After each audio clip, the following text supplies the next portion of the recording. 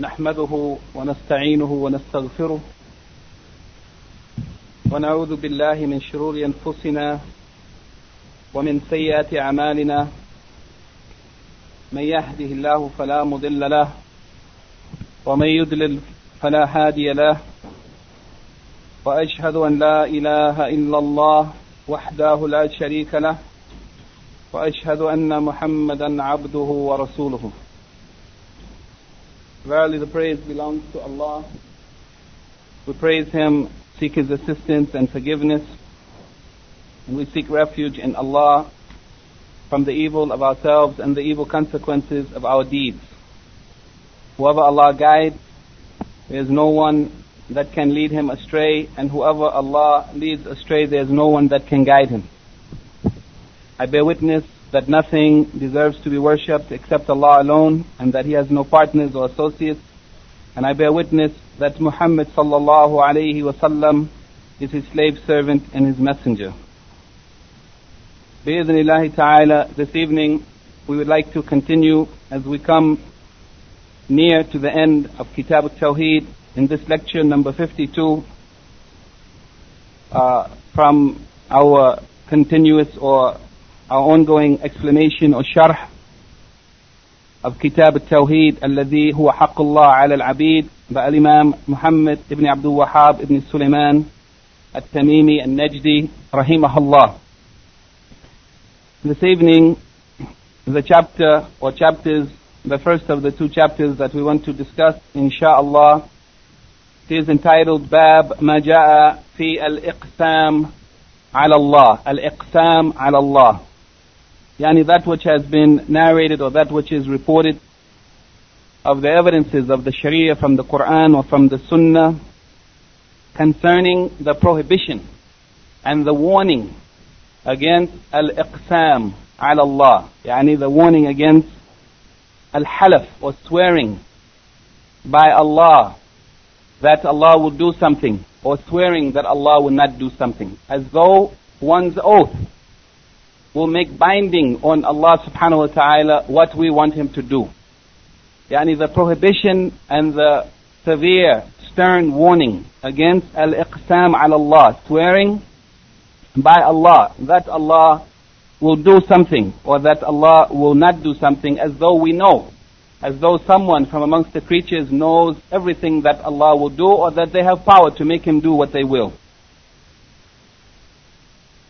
This chapter, though Al-Imam Muhammad ibn Abdul Wahhab only mentions one evidence, that is the hadith of Jundub ibn Abdullah, however it is an important chapter and it makes us to know the need for the believer to be conscious of and to pay attention to whatever he says and whatever he or she does, and the position or posture that we take in reference to Allah subhanahu wa ta'ala and His rights over us in the Tawheed.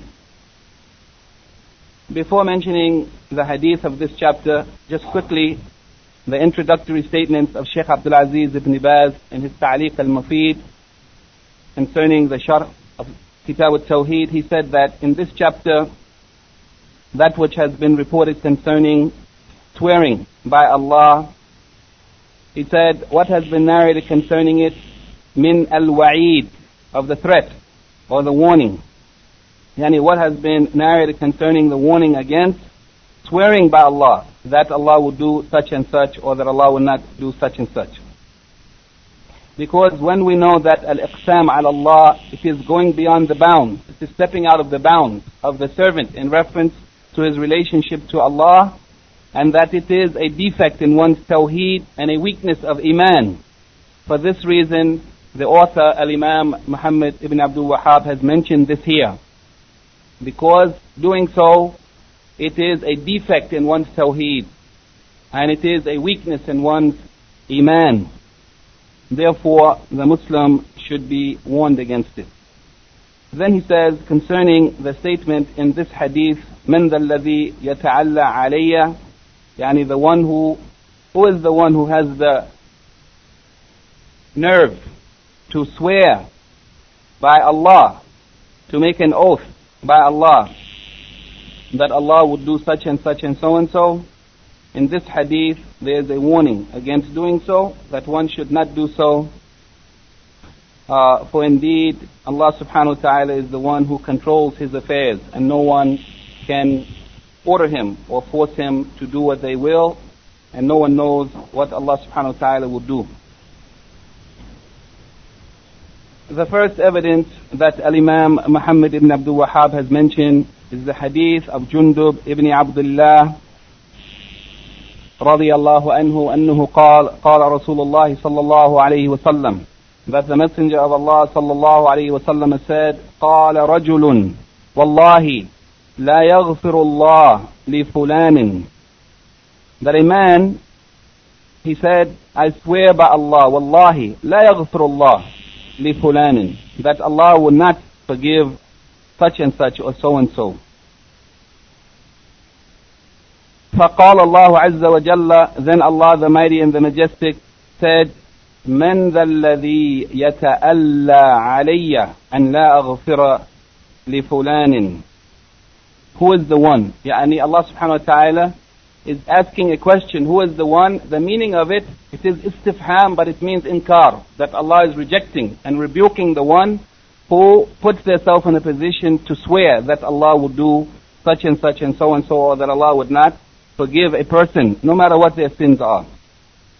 Allah subhanahu wa ta'ala said to that one who put himself in that position, He said, إِنِّي قَدْ غَفَرْتُ لَهُ, that indeed I have already forgiven that one, the sinner, who somebody swore by Allah, Allah would not forgive them. But Allah's forgiveness is vast, and it encompasses everything, and Allah forgives whomever He wills. إِنِّي قَدْ غَفَرْتُ لَهُ وَأَحْبَطْتُ عَمَلَكَ, and I have nullified, cancelled your deeds.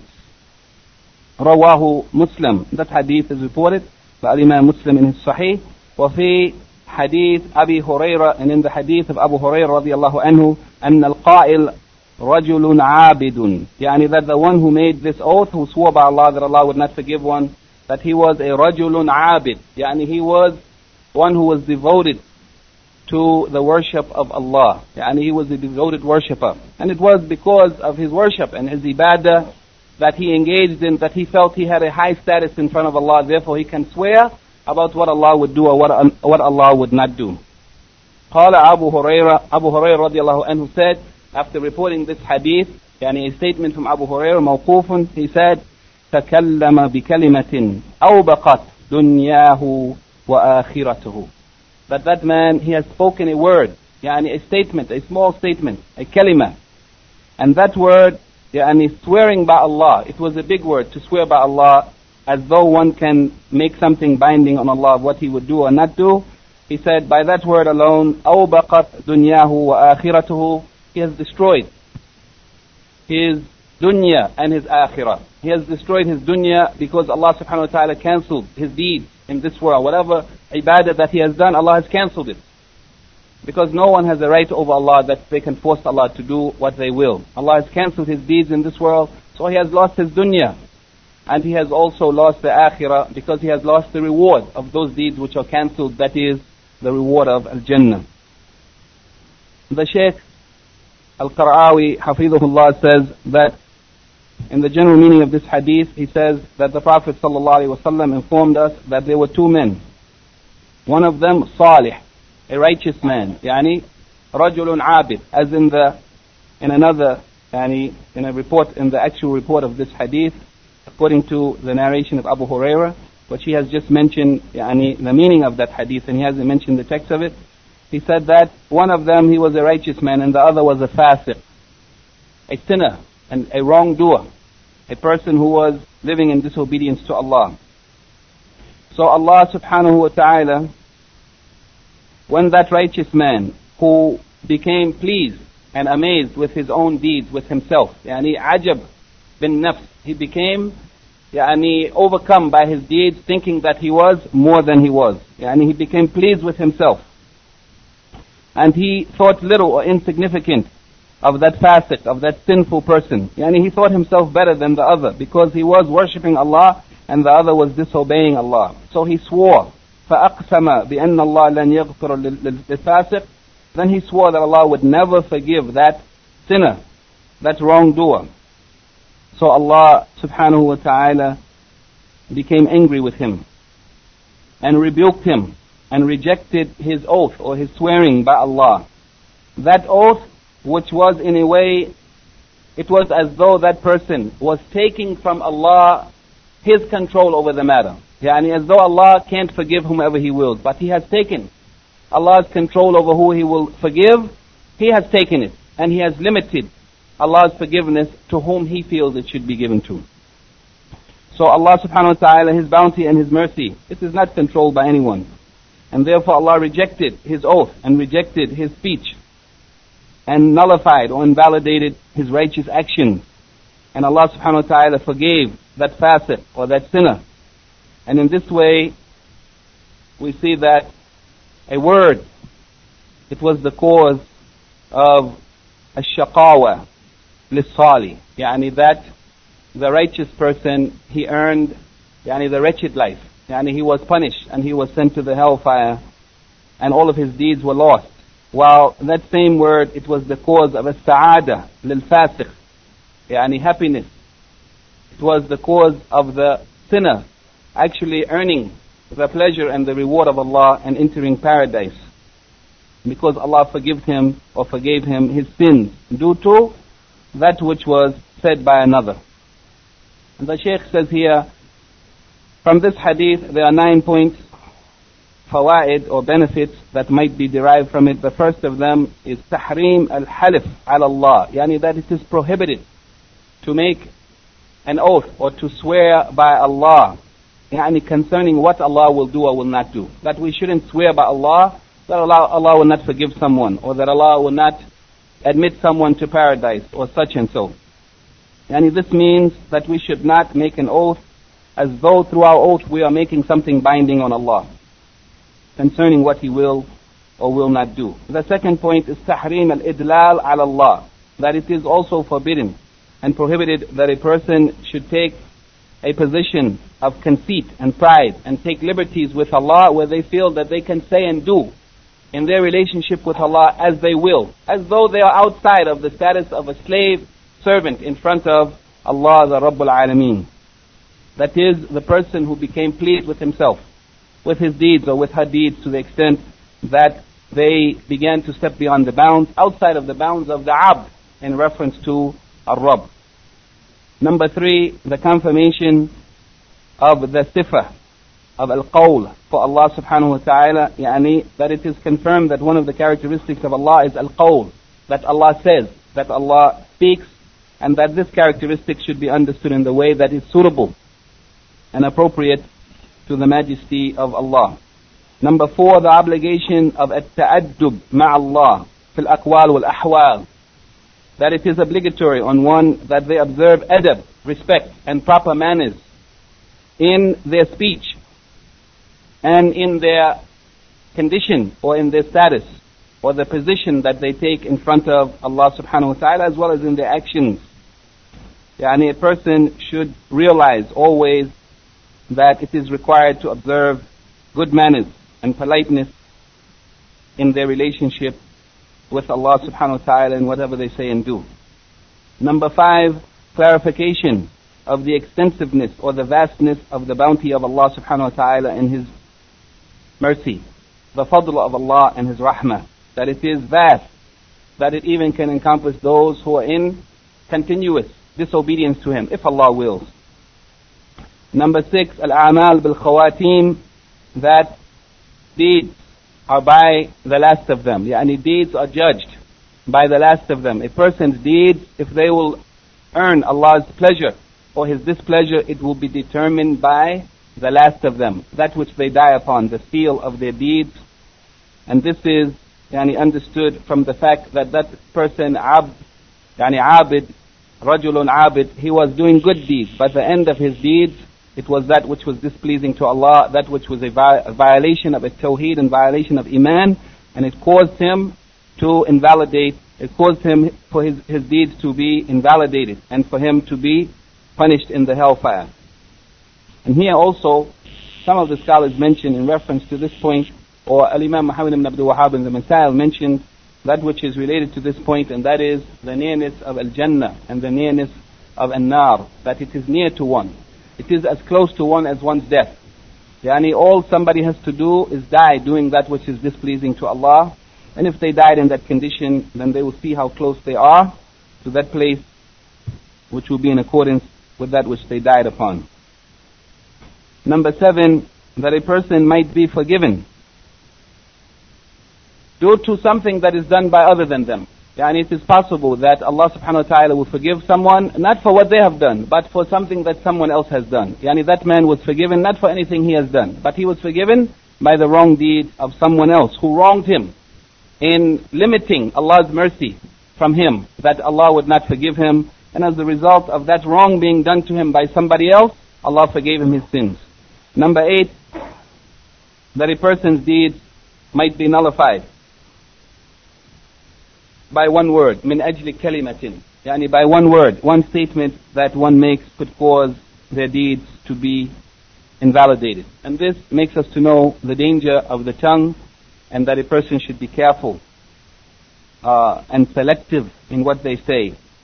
Number 9, the prohibition of limiting or denying or attempting to take control over the bounty of Allah and His rahmah, as though the human being, the creature, can control who Allah's mercy or favor will reach.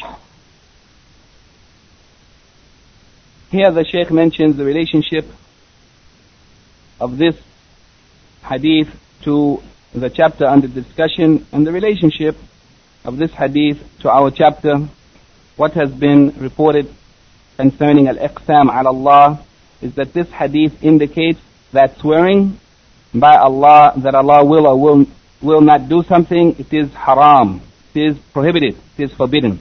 And this hadith shows that to do so is forbidden.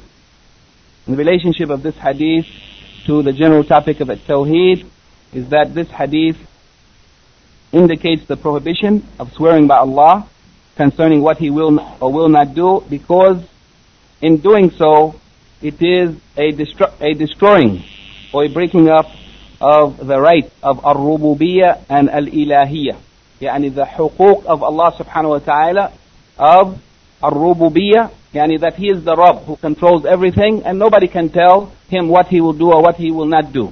And also the huquq of al-ilahiyyah or al-uluhiyyah, al-ubudiyyah, that Allah subhanahu wa ta'ala, He is the one who has the right to be worshipped, and every servant should be as a slave to Him, and whoever steps out of their position as a slave, they have violated the rights of Allah subhanahu wa ta'ala concerning His ilahiyyah, His right to be worshipped, and that all of His creatures are His slaves.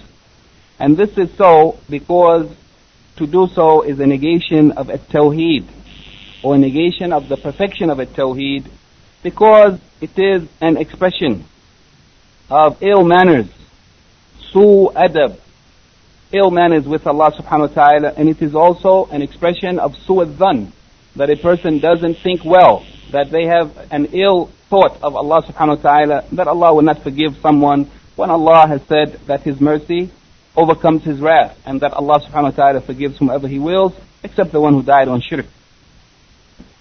And this is also so because the one who makes such an oath swearing by Allah about what he would or would not do, while Allah is Al-Azim who does whatever He wills, then this is, to do so, it is considered as an expression of a defect or a shortcoming in Allah subhanahu wa ta'ala's right. His right that to have control, complete absolute control over everything, and that His servants should be as slaves to Him.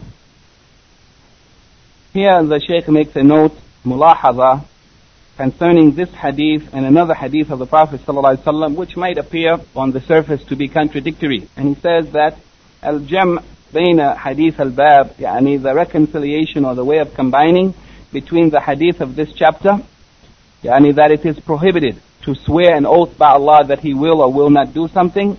The way that we can reconcile between this hadith and the hadith of the Prophet ﷺ, in which he said, "Inna min ibadillah man law aqsama ala Allah la abarrahu," that there are some of the servants of Allah that if they have swore by Allah, Allah would fulfill it. And if they swore by Allah that Allah would do such and so, Allah will fulfill it. He will make it happen as they swore. The Shaykh says that the reconciliation between these two statements, which might on the surface appear to be contradictory, is that swearing by Allah that He will do such and so, its ruling is that it is forbidden, it is haram, and it invalidates a person's deed if it was taken from the perspective of one who has sworn to something that is a limiting of Allah's bounty and Allah's favor and Allah's mercy. While no one should limit Allah's bounty and His favor or His mercy, and it is also an expression of conceit that somebody tries to determine or to make binding upon Allah. Whoever swears upon Allah in this way, then this is prohibited. However, if somebody swears by Allah that he will do such and so, ala jihat husn al-dhan, yani they swear by Allah that Allah would do something due to their good thinking about Allah, that their hope and their expectation that Allah's bounty is extensive and Allah's mercy is vast, thinking good about Allah, that there is no end to Allah's bounty and His mercy. In that case, it is permissible to do so, and Allah subhanahu wa ta'ala will fulfill that which that person has sworn upon in some cases. Yani, inna min ibadillah. There are some of Allah's servants that if they swear by Allah in reference to something good, which is husn al-dhan, thinking good of Allah, then sometimes Allah subhanahu wa ta'ala will fulfill that which they have sworn upon. Before looking at the masail,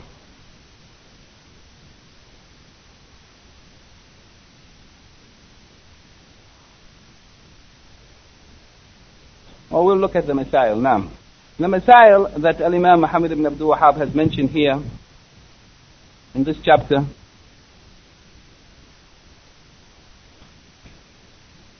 there are 5. The first of them,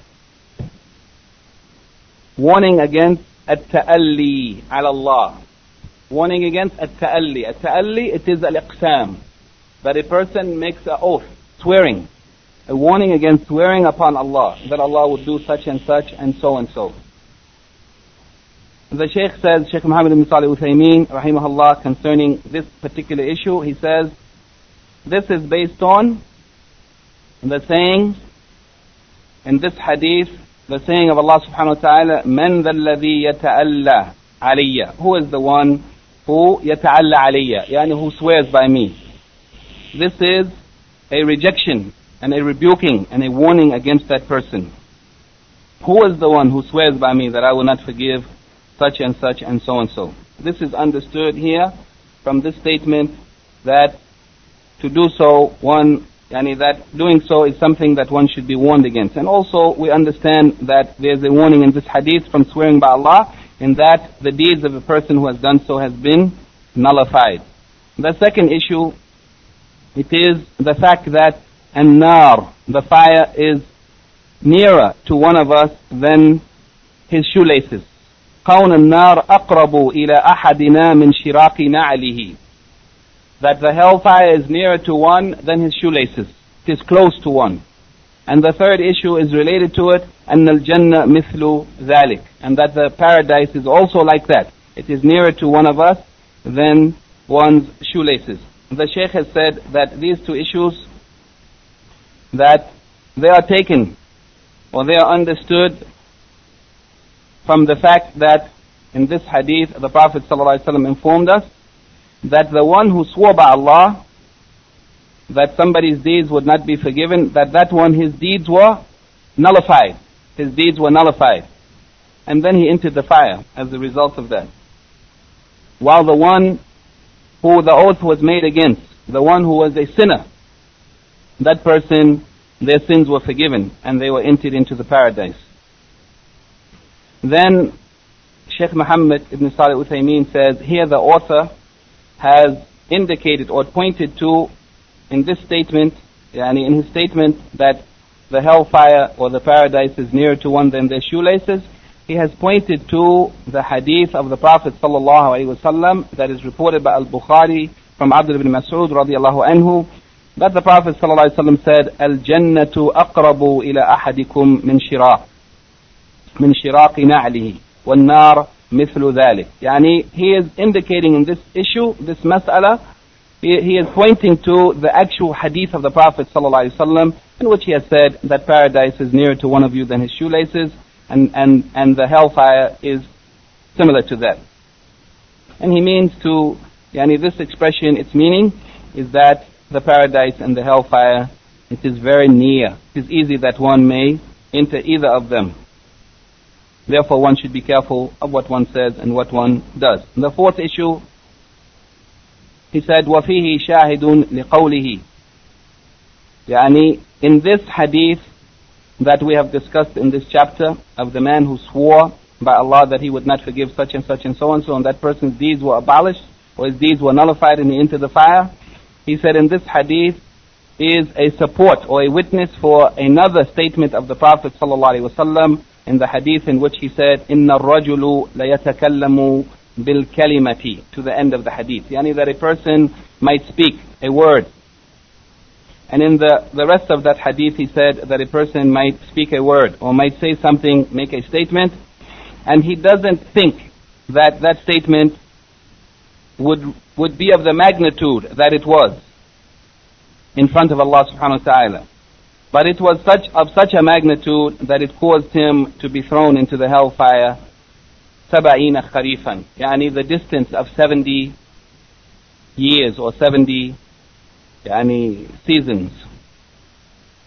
And in another narration of this hadith he said that he would be thrown into the fire further than the distance between the east and the west.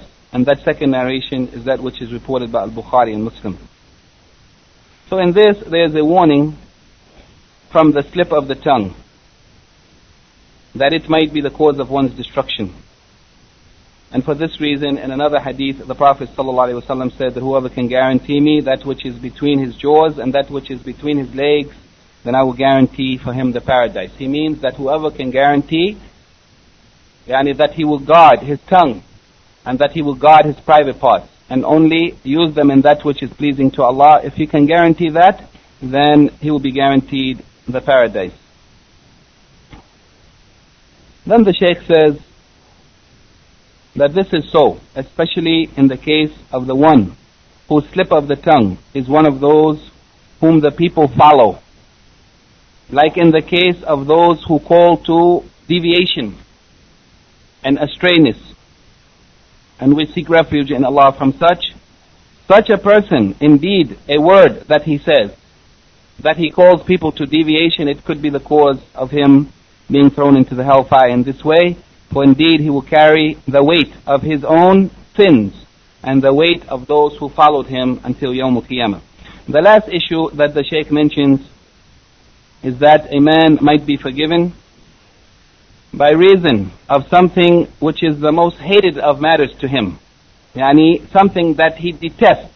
As a result of that thing which he detests more than anything else, it might be the cause of him being forgiven his sins.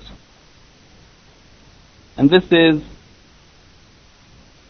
like this man, he has been forgiven due to the rebuke that was made against him or the censure that was made against him by that worshipper, that devoted worshipper. And this might be understood from the words where Allah subhanahu wa ta'ala said in that hadith, قَدْ غَفَرْتُ لَهُ, that indeed I have forgiven him. And then the Shaykh closes this point by saying, there is no doubt that a person might be forgiven by something which he detests, which is the most detestable of matters to him, like al-jihad fi sabilillah, the one who goes forth in jihad in the way of Allah, as in the saying of Allah subhanahu wa ta'ala, كُتِبَ عَلَيْكُمُ الْقِتَالُ وَهُوَ كُرْحٌ لَكُمْ, that it has been prescribed or decreed or made obligatory on you fighting in jihad, while it is something that you hate. It is something hated to you. وَعَصَى أَن تَقْرَهُ شَيْئًا وَهُوَ خَيْرٌ لَكُمْ, and it may be so that you hate something while it is good for you. وَعَصَى أَن تُحِبُّوا شَيْئًا وَهُوَ شَرٌ لَكُمْ, and it may be that you love something while it is evil for you. وَاللَّهُ يَعْلَمُ وَأَنْتُمْ لَا تَعْلَمُونَ, for Allah is the one who knows and you do not know. The questions related to this section, the first of them What is the meaning of al-iqsam ala Allah, or swearing by Allah? Al-iqsam ala Allah, it means al-half, yani swearing that Allah subhanahu wa ta'ala will do something or that He will not do something, as though one's oath can make it binding on Allah to do what we see or what we will. Number two, what is the hukm or ruling concerning al-iqsam ala Allah? Yani the legal ruling concerning al-iqsam ala Allah is that it is haram, it is forbidden for the one who does so from the perspective that that one is limiting or assuming to take control over Allah's bounty and His mercy, prohibiting some of the people from it, or as though one can absolutely say what Allah will or will not do. However, because this one, it is a negation of Tawheed, and it is ill manners with Allah, and it is ill thinking of Allah subhanahu wa ta'ala. However, if somebody makes an oath by Allah that he will do such and such and so, as in the hadith of the Prophet ﷺ, that there are some of Allah's servants who, if they swore by Allah about something, he would fulfill it. It means the one who swears that Allah would do something from the perspective of husn al-dhan, that they think well of Allah, that they expect only good from Allah, and if they are indeed deserving of it, Allah might fulfill it for them.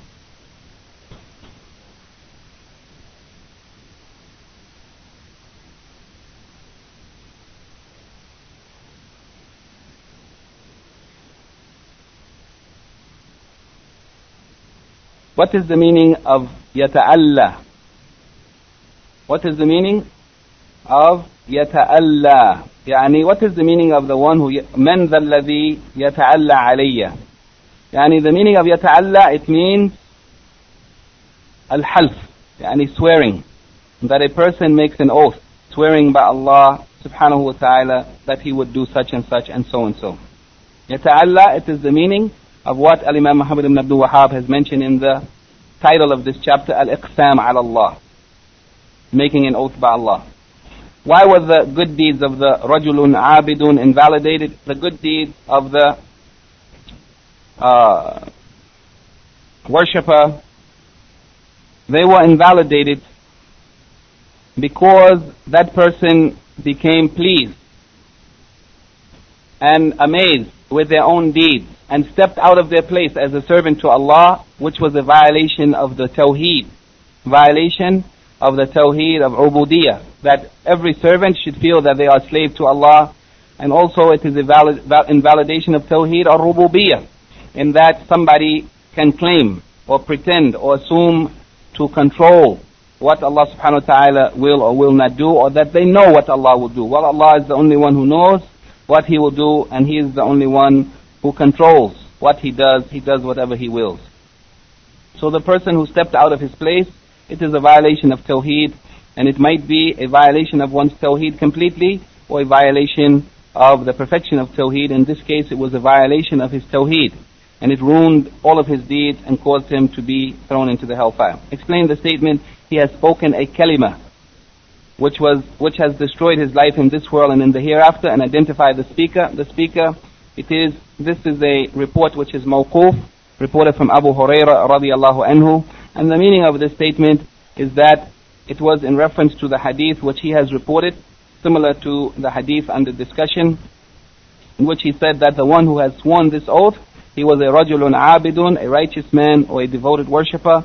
He said that that man has spoken a word, he has made a statement, yani swearing by Allah that Allah subhanahu wa ta'ala would do or He would not do such and such and so, and as a result of him stepping out of the bounds, it has destroyed his life in this world and in the hereafter. Yani meaning, it has destroyed his deeds in this world, which is the only thing that is of any value in the life of this world, and it has destroyed his hereafter, meaning the reward that he could have gotten for those deeds. What is the relationship of this chapter to the subject of at-Tawheed? The relationship of this chapter to the subject of at-Tawheed is that al-iqsam ala Allah or ta'alli ala Allah, yani swearing by Allah in a way that one seems to suggest that they can control or determine what Allah will or will not do. It is ill manners with Allah, and it is evil thinking of Allah subhanahu wa ta'ala and the vastness of His mercy and His bounty, and it is a violation of Tawheed, or a violation of the perfection of Tawheed. Mention some of the rulings of benefits derived from this chapter, and that is what we have mentioned under the hadith. The 9 points which we mentioned under the hadith. Before going to the next chapter, just quickly, some of the explainers of Kitab al-Tawheed have mentioned the hadith of Abu Huraira, which the author has referred to here. He said in the hadith of Abu Huraira, it is mentioned that al-qa'il rajulun abid, that the one who made that oath, he was a devoted worshipper. The fullness of that hadith has been mentioned by some of the scholars, and here the wording of that hadith, it is reported that Abu Hurairah radiallahu anhu, he said that I heard the Messenger of Allah sallallahu alaihi wasallam said that there were two men from Bani Israel. One of them was a sinner and the other one was a devoted worshipper, mujtahidun fil ibadah. So that one who was a mujtahid in ibadah, he continued to see the one who was a sinner, yani committing sins. So he said to him, stop from doing so. And one day he found him sinning, and he said to him, stop. And that sinner said to him, khallini wa rabbi, leave me alone and my Lord, leave me to my Lord, mind your business, don't bother with me. Abu'ifta alayya raqiban, have you been missioned or commissioned or sent to be a watcher over me? Yani the sinner responded to him and answered him and told him in a harsh way to leave him alone. Then that caused that one who was proud of his worship and his deeds to step out of his position and out of bounds and to predict what Allah would or would not do. And he said, Wallahi, Allah will never forgive you, and Allah would never admit you to the paradise. Then the souls of both of them were taken, and they were gathered together in front of the Lord of the worlds. And he said to the one who was a mujtahid in his ibadah, a devoted worshipper, he said, Akunta bi aliman aw ala ma fi yadi qadiran, yani, were you an alim, a knower, a all-knower of what is with me, what I will do? Or did you have qadir, yani did you have power over what is in my hand that you can control who I will give it to, my bounty or my mercy? Then he said to the sinner, he said, Idhab fadkhulu al-jannah. He said, go and enter the paradise, bi rahmati, by the mercy of Allah, by my mercy. And he said to the other, Idhabu bihi ila an-nar, take him away, yani to the fire. So this hadith is a clarification, and the hadith is sahih. It is a clarification of the fact that indeed the sinner entered the paradise and the devoted worshipper, because of stepping out of the bounds and violating the Tawheed and Iman, he was thrown into the hellfire. The second chapter that Al-Imam Muhammad ibn Abdul Wahhab mentions, which is similar to this chapter in that it contains a warning against being loose with one's tongue and speaking out of place and saying that which is a violation of Tawheed or Iman. It is Bab لا يستشفع بالله على خلقه. باب لا يستشفع بالله على خلقه. Yani that Allah may not be made as a shafi'i, an intercessor. Allah may not be asked to intercede with any of His creatures. Yani that if somebody wants something, they will ask Allah to intercede for them with another creature. While Allah subhanahu wa ta'ala has power over everything. There's no need for Allah to intercede. Allah controls the creatures, all of them, and whatever they have, and Allah does whatever He wills. So it is not right that Allah be asked to intercede. But others might intercede with Allah, if He allows, and if He is pleased with them. As for somebody making Allah as a shafi', an interceder with one of His creatures, then this is prohibited.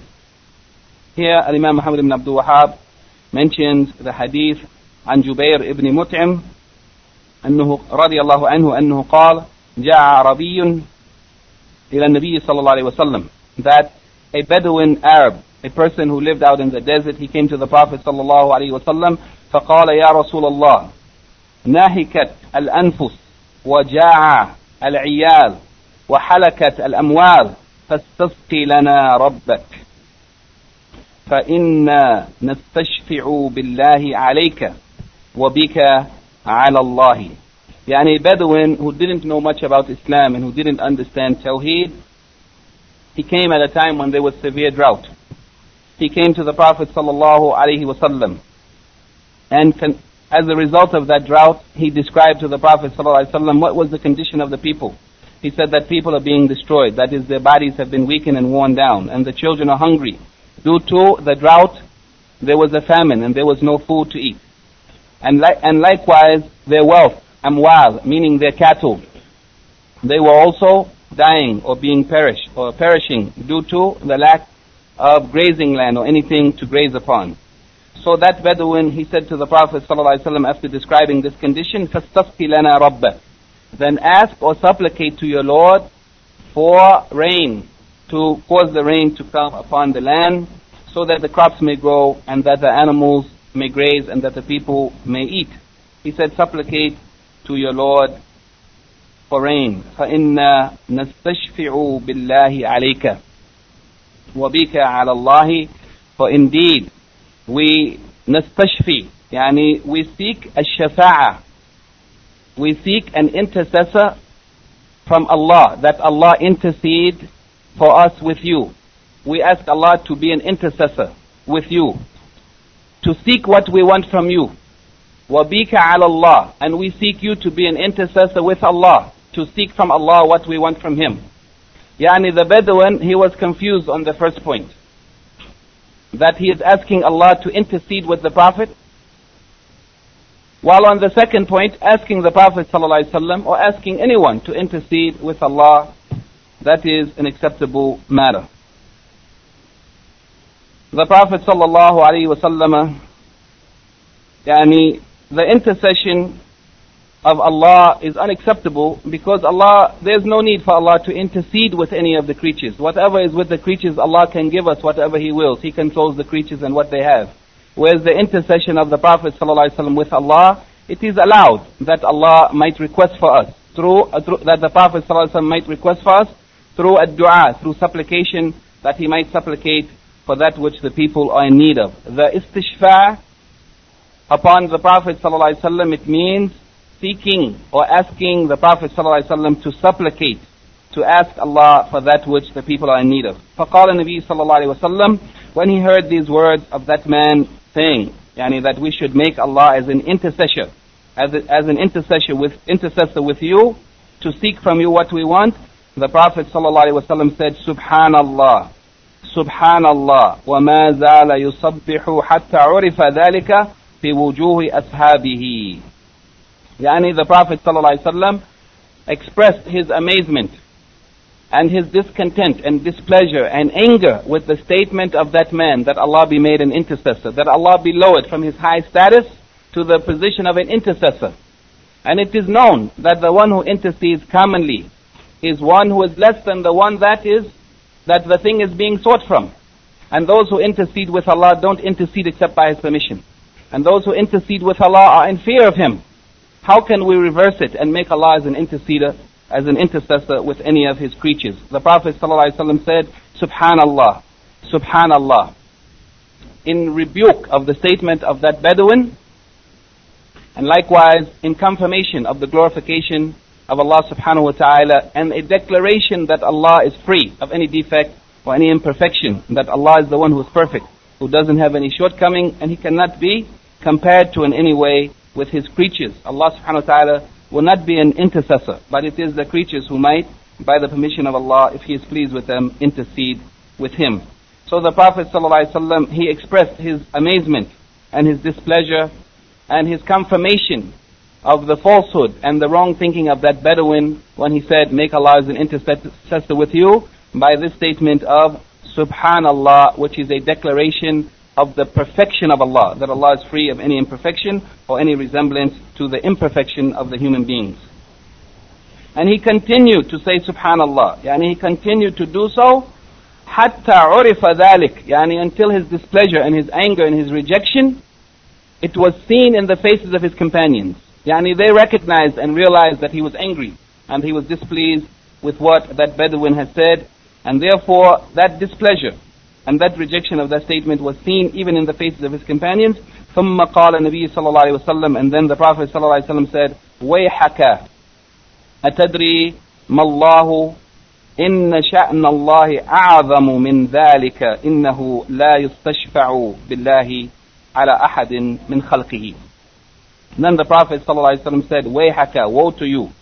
And some of the scholars of Arabic language said that wayhak, it might have a different meaning than wail. That wayhak, it is also an expression of tarahum. That perhaps the meaning of this statement is that the Prophet ﷺ, due to the ignorance of that Bedouin, who wasn't of the learned people, who was out in the desert with the animals, that he didn't know what he was saying. He said, Wayhaka, meaning may Allah have mercy on you. May Allah have mercy on you from what you have said. He said, Wayhaka, Atadri ma Allah, yani do you know what is Allah? Do you know who is Allah? Do you know how great and magnificent and glorious is Allah? To make such a statement, to bring Allah down to the condition or the state of being an intercessor with one of His creatures. Inna sha'an Allah a'zamu min dhalik. Yani indeed the affair of Allah, the greatness and glory and the magnificence of Allah subhanahu wa ta'ala, it is beyond that, it is above that. It is beyond the possibility that Allah subhanahu wa ta'ala can step down to the level of being an intercessor with any of His creatures, while He is the one who controls the creatures and whatever they have. Then the Prophet ﷺ made it clear to him that making Allah as an intercessor is not allowed. إِنَّهُ لَا يُسْتَشْفَعُ بِاللَّهِ عَلَى أَحَدٍ مِّنْ خَلْقِهِ. That indeed Allah subhanahu wa ta'ala, that shafa'ah is not sought from Allah. Shafa'ah or intercession is not to be sought from Allah on behalf of His creatures. Yani for one of His creatures to seek something from another of them. It is not so that it should be done. And then he mentioned the rest of the hadith, and that hadith is reported by Abu Dawood, and the hadith, it is considered as da'if, as many of the scholars have said so, due to in its chain it contains Muhammad ibn Ishaq ibn Yasar, who was a mudallis, yani one who used to sometimes use deception in reporting from his sheikh, which is a defect according to the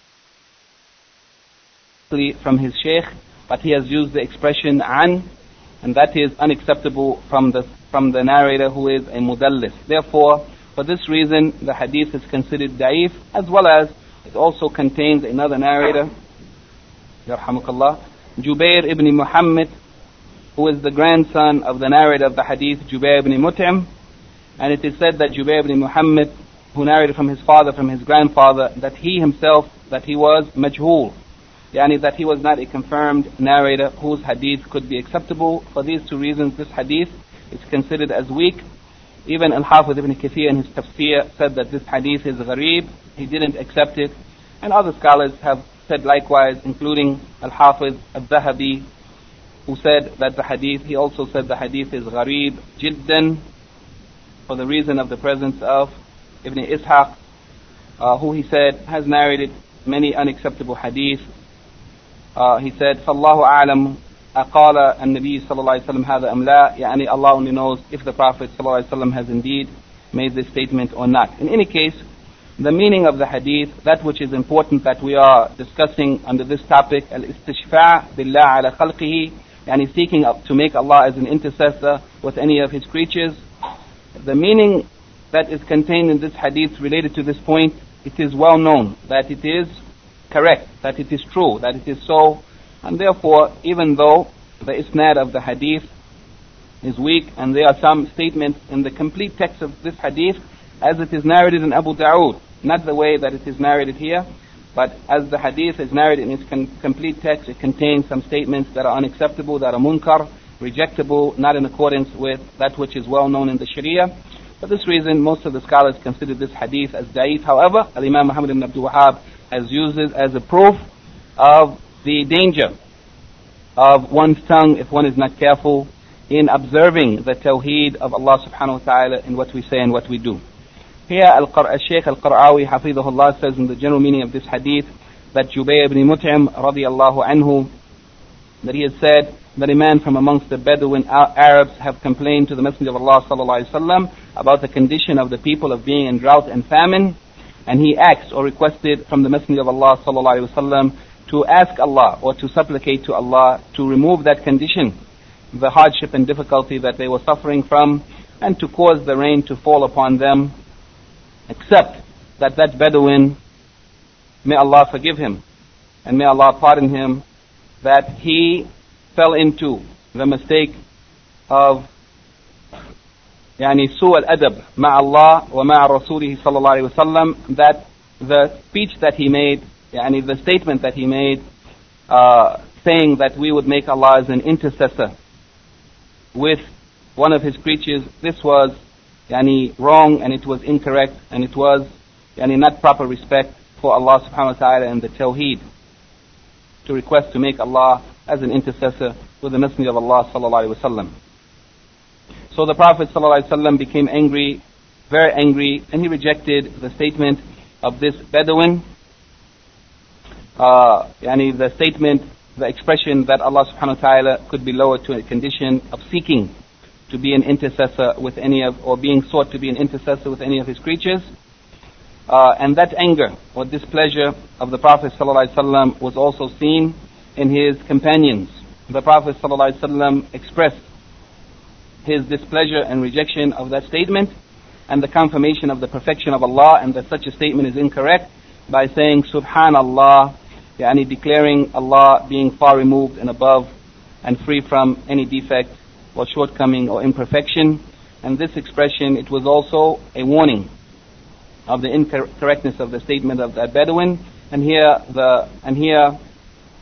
the Prophet ﷺ also informed us that the majesty and the greatness and the glory of Allah subhanahu wa ta'ala is far beyond and above him being taken as an intercessor with any of his creatures, because everything that exists is the possession or the property of Allah subhanahu wa ta'ala, and everything is under his absolute control, and he is the one who is not asked about what he does, while everyone else is asked about their deeds, yani they will be questioned and called to account for them. Here the Shaykh mentions 7 benefits or fawaid from this hadith. The first of them is the permission of seeking ad-du'a from those who are living, yani the permission of asking someone who is living to supplicate. The second is the prohibition of seeking rain from other than Allah. Yani supplicating for rain from anyone other than Allah. Allah is the one who controls the rain. The third point is that it is legislated to supplicate, and also the confirmation that supplication indeed benefits. Number 4, the clarification of the harm of ignorance. Yani the harm of ignorance, that a person who doesn't know and who doesn't understand what they should say or do could cause a great loss and a great harm to befall them. Number 5, the obligation of speaking against evil when it is seen or witnessed. Number 6, the obligation of declaring Allah to be free from anything that is outside of that which is befitting of His majesty and His glory. Number 7, the prohibition of al-istishfa' billahi ala ahad min khalqihi, yani the prohibition of seeking to make Allah as an intercessor with any of His creatures. Then the Shaykh says the relationship of this hadith to the chapter under discussion is that this hadith indicates the prohibition of al-istishfa' billah, yani of seeking to make Allah as an intercessor with any of His creatures.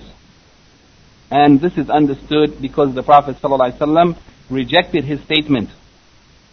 And because the Prophet ﷺ, when he said Subhanallah, he expressed the severity of the wrongness of such a statement, and he prohibited it. And the relationship of this hadith to the general topic of Tawheed is that this hadith indicates the prohibition of seeking to make Allah as an intercessor with any of His creatures, because to do so, it is reducing the greatness and the glory and the majesty of Allah and lowering His position or His high status. And this is a negation of Tawheed. It is also ill manners with Allah, because indeed normally the one who is sought to intercede with someone is of a lesser status and in a lesser position than the one who they are going to intercede with. And therefore it is not right to put Allah in such a position, while He is the one who is Al-Azim Al-Kabir. He is the supreme and the great one, who there's no one who is above Him, but everyone and everything is below Him. The Masail that Al-Imam Muhammad ibn Abdul Wahhab has mentioned at the end of this chapter, there are 5 also. The first of them is the rebuking or censuring of the Prophet ﷺ of the saying of that man, نَسْتَشْفِعُوا بِاللَّهِ عَلَيْكَ, that we seek to make Allah as an intercessor with you.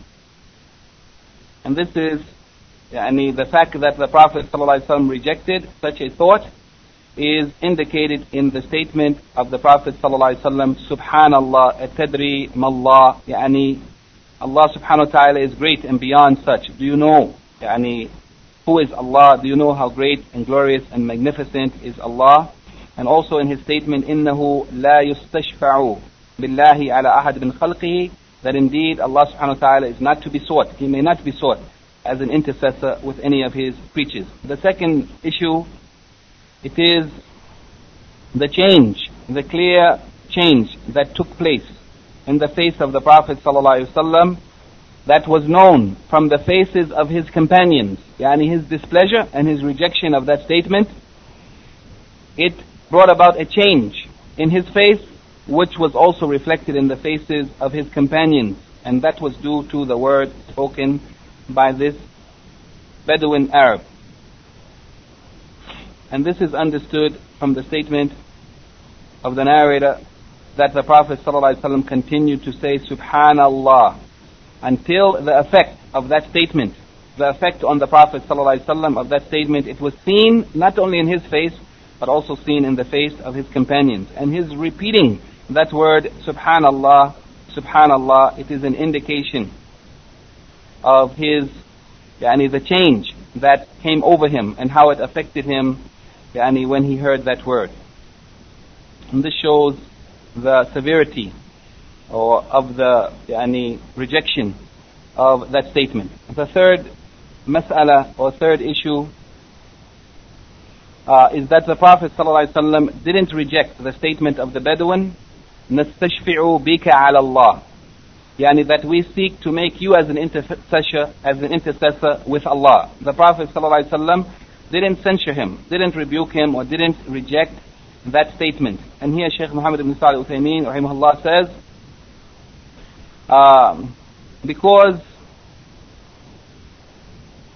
the Prophet ﷺ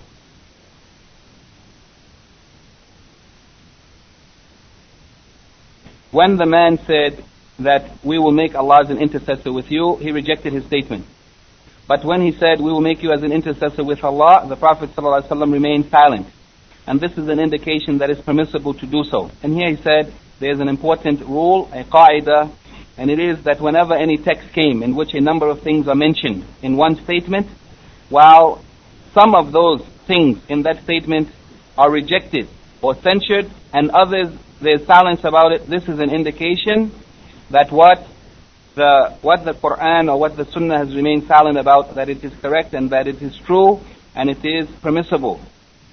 And he said, he gave some examples of this. One of the examples he gave is the saying of Allah subhanahu wa ta'ala, وَإِذَا فَعَلُوا فَاحِشَةً قَالُوا وَجَدْنَا عَلَيْهَا آبَاءَنَا وَاللَّهُ أَمَرَنَا بِهَا قُلْ إِنَّ اللَّهَ لَا يَأْمُرُ بِالْفَحْشَاءِ. That when they do evil, fahisha, they said, we found our ancestors doing like this, and Allah has ordered us to do it. Then Allah says in this ayat, say, verily Allah does not order al-fahsha, Allah does not order evil. So here the Shaykh said that there are two things mentioned in the statement. One of them, they said that when they do evil, they said, we found our ancestors doing like this. And the other statement they said, and Allah has ordered us to do it. And Allah subhanahu wa ta'ala has rejected one of their statements. He rejected their statement that they said that Allah has ordered us to do this. He said, قُلْ إِنَّ اللَّهَ لَا يَأْمُرُ بِالْفَحْشَاءِ, that Allah doesn't order evil or indecency. But He didn't say anything about their statement that they said we found our ancestors doing like this, which means that in that part of the statement, what they said, it is true. Therefore, from this, the Shaykh said, the principle is that whenever more than one statement or more than one matter is mentioned in one statement, whatever has been rejected, that is what is wrong, and whatever there's silence about it, then it is acceptable and it is true. And here the point is that the Prophet ﷺ has rejected the idea that Allah be made as an intercessor, and he has not said anything about the statement of the Bedouin that we will make you as an intercessor with Allah, which means that it is allowed. The fourth issue is bringing to our attention the tafsir or the explanation of the expression Subhanallah. And here the Shaykh Muhammad ibn Salih al-Uthaymeen rahimahullah says that this is understood, the meaning of Subhanallah is understood from the statement of the Prophet ﷺ. After he said Subhanallah, he said, Inna sha'nallah a'azam. Do you not know who is Allah? He said, Ama tadri mallah. Do you not know who is Allah? How great is Allah? He said, indeed, Inna sha'nallah a'azam, that the matter of Allah is higher. The majesty and the sublimity and the greatness and the glory of Allah is beyond that He should be brought low to the position of being an intercessor with someone who is above Him. It is not so. And this is a proof that the meaning of Subhanallah here, the Prophet saying Subhanallah, it means that he is saying, he is negating from Allah subhanahu wa ta'ala that which nullifies or reduces or lowers His greatness and His glory. He is saying Subhanallah. That statement, it is a statement that is not in accord with the greatness and glory and magnificence of Allah subhanahu wa ta'ala. And the last issue, the Shaykh has discussed in detail, however, we'll just summarize the fifth issue. It is أن المسلمين يسألونه صلى الله عليه وسلم الاستسقاء, that the Muslims, they used to ask him to make al-istisqa, they used to ask him to pray to Allah or to supplicate to Allah for rain. They used to ask the Prophet ﷺ to do so. And he said that this was in the lifetime of the Prophet ﷺ. As for after his death, then we don't find that anyone has done so, not from amongst the Sahaba or the Tabi'een or those who followed in their way. In fact, what we find is that when there was a severe drought in the time of Umar ibn al-Khattab radiyallahu anhu, that he sought Al-Abbas radiyallahu anhu, the uncle of the Prophet sallallahu alaihi wasallam, to make istisqa, to supplicate to Allah for rain. And if it was proper and allowed to ask the Prophet ﷺ to supplicate for rain after his death, then there was no need to ask Al-Abbas to do so. But they could have easily gone to the grave of the Prophet ﷺ and asked him to supplicate. However, it is not allowed. Asking the Prophet ﷺ to supplicate for rain or to supplicate for the needs of the people in his lifetime is what is allowed, and after his death it is not allowed. The questions with this chapter: what is the meaning of al-istishfa or istishfa? The meaning of it is to seek al-shafa'ah, to seek someone to intercede. To seek someone to intercede. And what is its hukum or legal ruling? And explain the reason for this ruling. The hukum concerning istishfa of Allah with His creatures is that it is forbidden, it is prohibited to seek Allah to intercede with His creatures, and the reason being that it is a belittling or a lowering of the status of the sublimity or the greatness and the glory of Allah subhanahu wa ta'ala, that He be put in the position of one who goes to another to seek some benefit or to ward off some harm from someone by seeking one of His creatures to give or to not harm that one. The reason for the prohibition of al-istishfa with Allah is that it is a negation of Tawheed. It is a belittling of Allah subhanahu wa ta'ala's status. Explain the expression Subhanallah and why the Prophet ﷺ mentioned it here. The meaning of Subhanallah, it means it is a declaration of the greatness and glory and magnificence of Allah, and an expression of Allah's perfection, and that Allah is free from any fault or defect or imperfection, and that He is free from any similarity or being compared to His creatures, and that He is free of anything that is unbecoming of His greatness and His glory. The Prophet ﷺ mentioned Subhanallah here as an explanation or exclamation of his amazement and his censure and rebuke of the statement of the Bedouin who made a statement which was a violation of at-Tawheed. What is the meaning of al-istishfa, seeking intercession of the Prophet ﷺ upon Allah, and what is its hukum or ruling in his lifetime and after his death?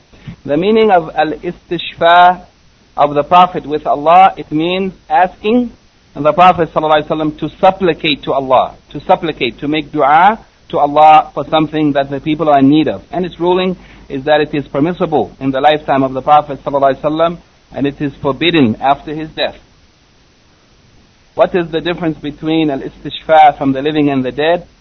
Al-istishfa from the living is that the living who are present and who it is expected from them that their dua would be accepted, it is allowed, because one may request from them to supplicate, and they might answer your request by supplicating Allah, and Allah might answer their supplication. However, the dead who cannot hear your request and who cannot respond to your request, and whom Allah subhanahu wa ta'ala would not respond to, because they cannot do anything, their deeds are cut off. When a person dies, all of their deeds are cut off, therefore there is no supplicating from the dead.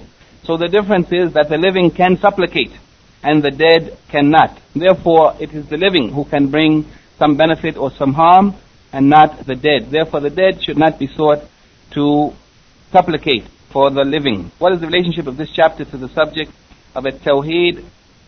The relationship of this chapter to the subject of at-Tawheed is that this chapter indicates the prohibition of seeking to make Allah as an intercessor with His creatures, because this is a reducing or a lowering of the status of Allah. It is an indication or an expression of a defect or a shortness in Allah's greatness and His glory. It is a lowering of His status. It is an expression of ill conduct or ill manners with Allah subhanahu wa ta'ala, because Allah is the one who has the ability to do whatever He wills and to give whomever He wills, and therefore there is no need to go to Allah to intercede with anyone, but we may ask Allah directly. It is Allah Himself whom we seek others to intercede with, and not that Allah should be sought to intercede with anyone. Just quickly, the summary of these two chapters from Sheikh Abdurrahman As-Sa'di. He has combined these two chapters in his brief comment, and he said that both of these matters, that is swearing upon Allah that He will or will not do something, or seeking Allah as an intercessor with His creatures, that both of these are an expression of su' al-adab concerning the right of Allah, that they are ill manners with Allah, that they are not showing proper respect with Allah, and both of them are a nullification of Tawheed, or a nullification of the perfection of Tawheed. As for al-iqsam ala Allah, or swearing by Allah that He will or will not do something, he said that this, usually it is due to the one who is amazed or fascinated with himself, one who is amazed with their actions or with their worship, and therefore they raise themselves above the status of one who is a slave of Allah, or one who is conceited, who feels courageous enough to take liberties with Allah and to attempt to make binding on Allah that which is not His will.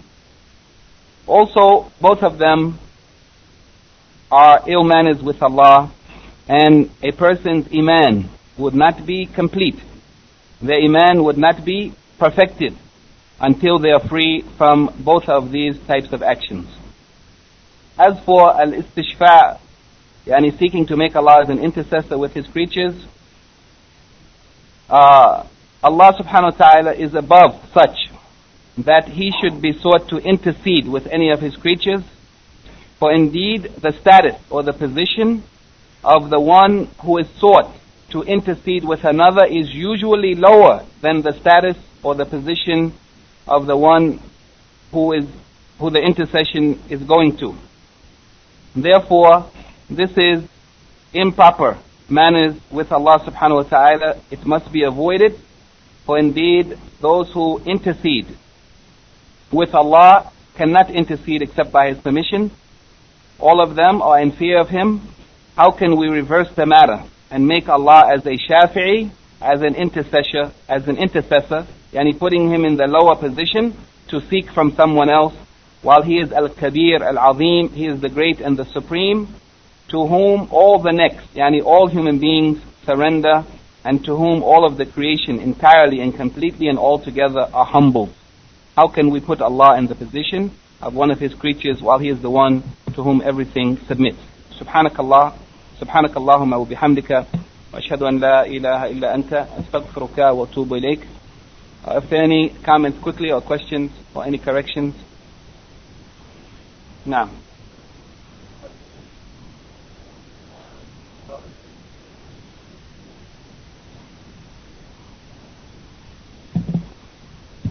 Some of the scholars said that as far as making such a statement about the kafirs, it should be qualified that Allah subhanahu wa ta'ala, He will not forgive the one who dies on shirk. However, saying that Allah will not forgive such a person who is a mushrik, it is not proper, because that mushrik might enter Islam, that kafir might enter Islam, that sinner might correct their behavior. So it should be qualified by saying that those who die on kufr and those who die on shirk, then Allah has said He will not forgive them. Allah has said He will not forgive those who die on kufr and shirk. But as for the mushrik or the kafir or the sinner who is living, we cannot say so, because that person may correct their behavior, or that kafir might enter Islam, or that mushrik may abandon their shirk, and Allah knows best. طيب. فكيف تتقون إن